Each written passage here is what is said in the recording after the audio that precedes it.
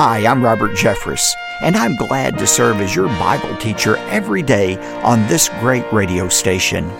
On today's edition of Pathway to Victory. It's coming.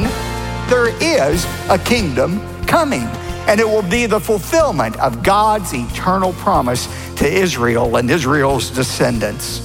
Now, that's what the millennium is. It is God's kingdom on earth, the fulfillment of the Old Testament prophecies. Welcome to Pathway to Victory with author and pastor Dr. Robert Jeffress. In Revelation chapter 20, the Apostle John describes a mysterious millennial kingdom during which Christ will rule over a renovated earth.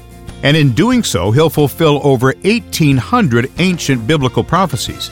Today on Pathway to Victory, Dr. Robert Jeffress explains why Christ must literally rule the earth for a 1,000-year period. Now, here's our Bible teacher to introduce today's message. Dr. Jeffress? Thanks, David, and welcome to another week of Bible teaching on Pathway to Victory. You've chosen a wonderful day to join us as we come to the final 5 days in our study of Revelation. This is an in-depth teaching series through all 22 chapters of the revelation given to John, and I've given it the title Final Conquest. We started this adventure in Revelation in the middle of August, and if you've been following along with us, this week we've arrived at the climax of John's book, because we're beginning to address the glorious unveiling of Jesus Christ and His reign over all the earth. Now, when we wrap up the Final Conquest series on Friday, it'll be the last day for you to request my brand new Bible prophecy resource. It's a book titled Mysteries of the End Times. Let me urge you to take down our contact information at the close of today's program and respond today before it's too late. In my new book, I answer 5 common questions about biblical prophecy, such as America's role in the end times and questions surrounding the day of the Lord. 5 questions, 5 biblical answers. And I'm happy to send you this brand new book, Mysteries of the End Times, when you give a generous gift to support the growing ministry of Pathway to Victory. More about my book and other Bible prophecy resources later on, but right now, let's turn in our Bibles to the last book of the Bible, the book of Revelation, chapter 20. I titled today's message, The Coming Kingdom. If you have your Bibles, turn to Revelation chapter 20 as we look at that coming kingdom of God on earth we call the millennium. Millennium, it comes from 2 Latin words, milli, which means 1,000, annum, years. We're referring to the 1,000-year reign of Christ that is promised throughout Scripture and especially in our passage today, Revelation chapter 20. Now, that's what the millennium is. Now, throughout history, there have been 3 prevalent views about the millennium. You may have heard these terms before. Let me explain them to you. The first view is the amillennial position of the kingdom. Amillennial. The amillennial position means no millennium. There is no literal kingdom of heaven on earth for 1,000 years. The second view of the millennium is what is called the post-millennial view. Post means after. When does Christ come? He comes after the millennium. This is the idea that the world is going to get better and better and better, and finally it will be in such wonderful shape that Christ says, I can't stay in heaven any longer. I've got to come to this perfect world that man has created and rule over man. That's the post-millennial position. By the way, the pastor of this church for 50 years, George W. Truett, was a post-millennialist. That's how he believed. That's what he taught. Postmillennialism, however, just about died after the onset of World War I. Now, the third view is the premillennial view. That's the view I subscribe to, and many of you do. Pre means before, and that is we believe that Christ must come before the millennium. Only He will be able to institute His reign here on earth. Now, with that introduction, we're ready to get into the text. We're only going to look at the first 6 verses about the beginning of the millennium, and it starts with the binding of Satan. Look at chapter 20, verse 1. Then John says, I saw an angel coming down from heaven, holding the key of the abyss and a great chain in his hand. What is the abyss? Abyssos refers to a bottomless pit. It is a place of torment for a certain group of demons, angels who had fallen and rebelled against God in a specific way. It's referred to in 2 Peter 2, verse 4, and in Jude, verse 6. I think these are the demons who cohabitated with the daughters of men in Genesis 6. And because of that particular sin, they were immediately judged and sent to this place of confinement called the abyss or the bottomless pit. You remember in Luke chapter 8, verse 31, when the Gerasene demoniac, the man filled with demons, was exorcised by Jesus. And when those demons left the man, they begged Jesus, Lord, do not throw us into the abyss. Even they didn't want to go to that place. It was so horrible. We saw this place in Revelation 9, verses 1 and 2.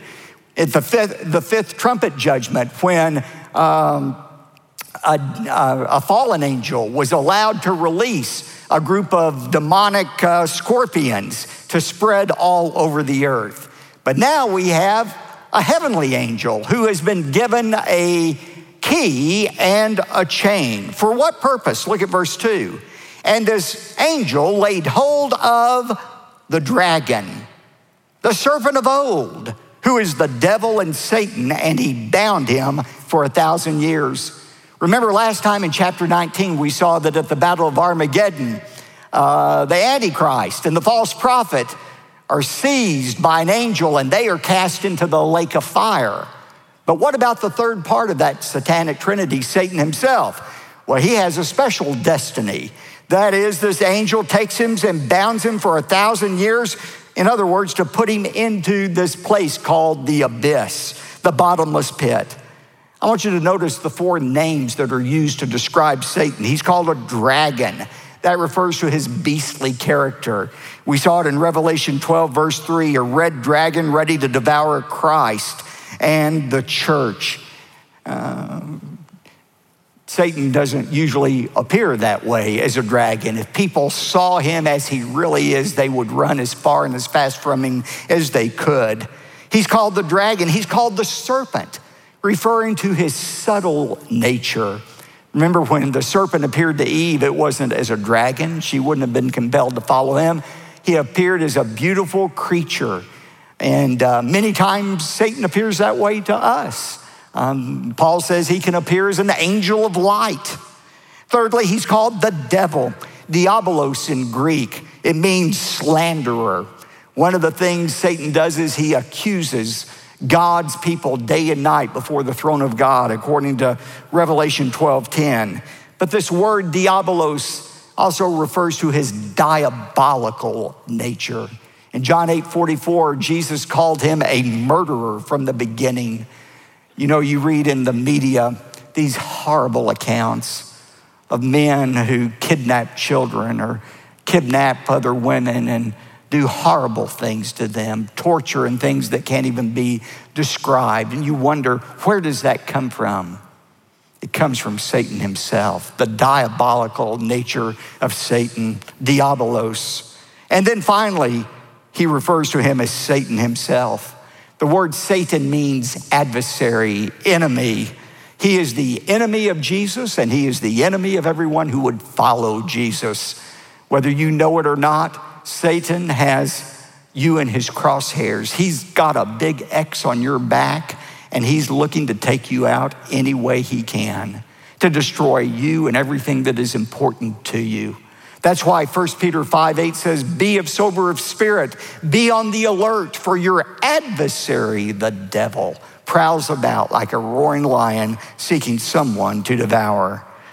Look at verse 3. And he threw him, that is Satan, into the abyss and shut it and sealed it over him so that he would not deceive the nations any longer until the 1,000 years were completed. And after these things, he must be released for a short time.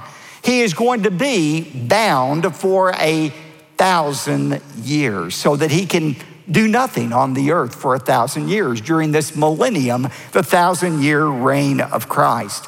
And this is the predominant feature of the millennium. It is a time when Satan is bound, which makes the amillennial position so ludicrous. Satan is in no way bound right now. Look around you. Look in your own world at what's happening. Satan seems to be running rampant all over the world, but his time is short. There is coming a time when he will be bound for 1,000 years. Now, how long is the millennium? Well, it's 1,000 years. In fact, in the first 7 verses of Revelation 20, the phrase 1,000 years is used 6 times so that nobody mentions it. This is a 1,000-year period of time. Suppose your brother who lives out of town sends you an email, and he said, you know, the day after Christmas, our family would love to come and visit you for 8 days. For 8 days, we'll do nothing but just enjoy fellowship with you. For 8 days, we'll travel around Dallas and eat in the best restaurants. We can't wait to spend these 8 days with you. The day after Christmas comes, your brother and his family ring the doorbell. You open the door. So glad to see you, you say. By the way, how long are you planning on staying with us? And your brother says, didn't you get my email? I said 8 days. And you say, oh, I thought you were speaking symbolically. No, he made it a point to say 8 days. Now think about this. If John were speaking literally of 1,000 years, could he have said it any more clearly? No, he would have used the phrase 1,000 years. He uses that phrase 6 times in 7 verses. You know, interestingly, in the Bible, sometimes the word day or month are used symbolically, but never the word year. And furthermore, every other number in the book of Revelation is a literal number. There are 1,260 days in the first half of the tribulation, 42 months in the first half of the tribulation. There are 2 olive trees, 2 witnesses. There are 7 heads and 10 horns on the Antichrist. Every time a number is used in the book of Revelation, it's used literally. Why would we think differently when we come to 1,000 years? This is a literal period of time. And after the 1,000 years, verse 3 says, Satan must be released for a little while longer. Would you like to know why Satan has to be released at the end of the millennium? Why God doesn't just judge him at that time and get rid of him forever? Why, having captured Satan, would he let him go? Would you like to know why? Come back next week and I'll tell you. We're going to get into that next week. But here in verse 4, I want you to notice one other aspect of the millennium that God reveals to John. Look at verse 4. After Satan has been bound, look at what John says he saw. I saw thrones and they that sat upon them, and judgment was given to them. John said at the beginning of the millennium, I saw a group of people sitting on thrones. Who are these? Well, that's you. That's me. Remember in Revelation 4:4, the church, the 24 elders are seen on before the throne of God in heaven. And now we're seated on thrones. Part of our responsibility in the millennium will be ruling and reigning with Jesus over the earth that he has subdued. John says, I saw thrones, people already raised in their resurrected bodies. That's you and me. And then he said, and I saw the souls of those who had been beheaded because of their testimony of Jesus and because of the word of God, and those who had not worshiped the beast or his image and had not received the mark on their forehead or on their hand. And they came to life and also reigned with Christ for 1,000 years. Who is he talking about here? He's talking about those people who were saved during the tribulation and were martyred, beheaded for their faith. He said, I saw them as well, and they came to life and reigned with Christ. Wait a minute. I thought if a Christian died, I thought immediately he was alive in the presence of God. To be absent from the body is to be at home with the Lord. But here it says they didn't come to life until Christ returned in the beginning of the millennium. That phrase, came to life, is the Greek word anastasis, resurrection. It refers to the physical body coming to life, not the spirit. The moment you die or any Christian dies, you don't cease to exist. You don't go into soul sleep or purgatory. The Bible says in 2 Corinthians 5:8, to be absent from the body is to be at home with the Lord. You're alive the moment you die if you're a Christian. But there's a time that you receive your resurrected body. And for these tribulation saints, it will be when Christ comes at the second coming, at the beginning of the millennium. And then he adds this word in verse 5. The rest of the dead did not come to life until the 1,000 years were completed. Who is that? That's the unsaved dead. Again, we'll look at that next week. They are raised for judgment. But then he says, this is the first resurrection. Everything he has just described in verse 4, and he adds this word, blessed and holy is the one who has a part in the first resurrection. Over the second death has no power. But they will be priests of God and of Christ and will reign with him for 1,000 years. Here, John introduces an important concept to understanding the Bible. There are two resurrections. The first resurrection is the resurrection of saved people, and they are raised to experience God's blessing for eternity. But the second resurrection is a resurrection of the unsaved. They are raised from the dead to experience God's torment forever and ever. And that's why John says, blessed, happy is the person who's a part of the first resurrection. Let's, in closing, look at this first resurrection for just a moment. Who does it encompass and how does it work?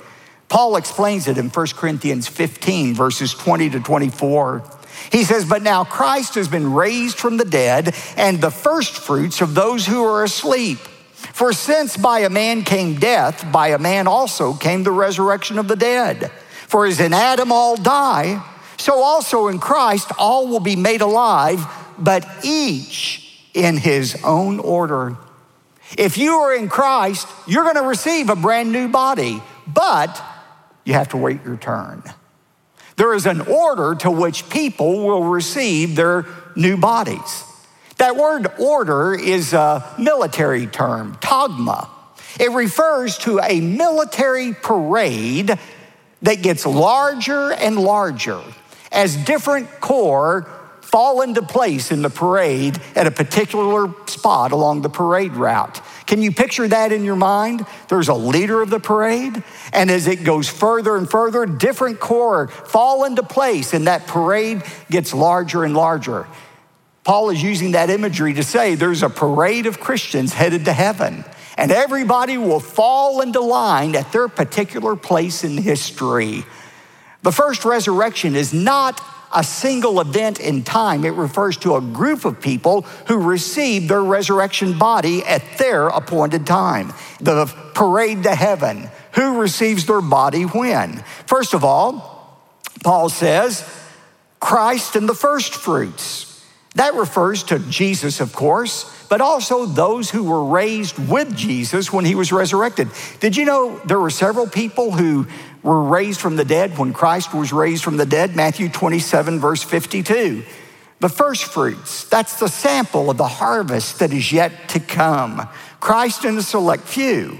And then the next group that receives their resurrection body will include you and me, the dead in Christ, and those alive at the rapture. The Bible says the next event is going to be the rapture of the church. If we're alive at that time, we will be caught up to meet the Lord in the air. And at that moment, 1 Corinthians 15 says, we'll be changed in a moment, in the twinkling of an eye. If you have a loved one who has already died and they're a Christian, their spirit is already in heaven, but their bodies will be raised from the grave and they will receive a brand new resurrected body. That all happens at the rapture. 7 years later, after the tribulation, that's when the tribulation saints, those who were martyred during the tribulation, as well as I believe the Old Testament saints, will receive their new bodies. You see, both the rapture and the second coming include a coming of Christ, so to speak. At the rapture, he comes into the clouds and we're caught up to meet him. At the second coming, he comes to earth. It's different events, but they're similar in that they both involve Christ coming. And then finally, the last group are those who died during the millennium. And at the millennium, they will receive their new bodies. Then comes the end when he hands over the kingdom to the God and Father, when he has abolished all rule, authority, and power. There will be some Christians who enter in the millennium in their natural bodies. We'll talk about this next week. They will die. They will receive their bodies at the end of the millennium. But the point is, even though it happens throughout history, all of these people are still part of that group called the first resurrection. But then there is a second resurrection. Verse 5 says, the rest of the dead did not come until the 1,000 years were completed. These are the people who are raised for the great white throne judgment that we'll look at next time. They are raised not to experience God's blessing, but to experience his torment. If there is one truth I want to leave you with that comes from this passage, it is this. When we die, we do not cease to exist. Death is not the end for anyone, Christian or non-Christian. Instead, physical death is just the doorway through which we enter into eternity. An eternity of God's blessing or an eternity of God's judgment. C.S. Lewis said one time, our lives can be compared to a very, very long book. Our life here on earth is just the cover page, the title page. Chapter 1 of our story doesn't begin with our birth. It begins with our death. Let me ask you the all-important question. When that trumpet sounds and God's people in this age are called to assume their place in that parade to heaven, are you going to be one of those invited to participate? Are you going to be welcomed into the presence of God for all eternity? Blessed is he who is a part of the first resurrection, for over him the second death has no power. That's one of the many promises of God found in the book of Revelation, and it's my prayer that everyone within the sound of my voice at this very moment will seize the opportunity to become part of the first resurrection. As you do, the second death has no power over you. On Friday of this week, we will finish our comprehensive study in the book of Revelation. And time is running short to request the brand new book I've written for you. It's called Mysteries of the End Times, 5 little-known truths about God's plans for the future. We live in times when people are filled with fear, especially about the future. But as followers of Jesus Christ, we have no reason to fear. When we trust what God says and doesn't say about the end times, we can face whatever comes our way with anticipation, courage, and even joy. So, while there's still time, be sure to get in touch with Pathway to Victory and request your copy of my book, Mysteries of the End Times. It's yours when you give a generous gift to support the ministry of Pathway to Victory. We're so grateful to God for the financial partners He's bringing alongside Pathway to Victory. We couldn't possibly provide these daily programs without the consistent support of Pathway partners and others. And I'm very encouraged with the progress. Because of your generosity, we are able to push back the darkness in our culture today and shine the bright light of God's Word. Please keep up the good work. David? Thanks, Dr. Jeffress. When you support the ministry of Pathway to Victory by giving a generous gift, we'll say thanks by sending you a copy of Mysteries of the End Times. That's the brand new book by Dr. Robert Jeffress. Call 866-999-2965 or go online if you'd like to ptv.org. Now, when you give an especially generous gift of $100 or more, you'll also receive the complete CD and DVD teaching sets for this month's series on the book of Revelation. Plus, we'll send you a copy of the best-selling book by Dr. Jeffress titled Final Conquest. Time is running out, though, to take advantage of this offer, so make your request right away. One more time, our number, 866-999-2965, or go to ptv.org.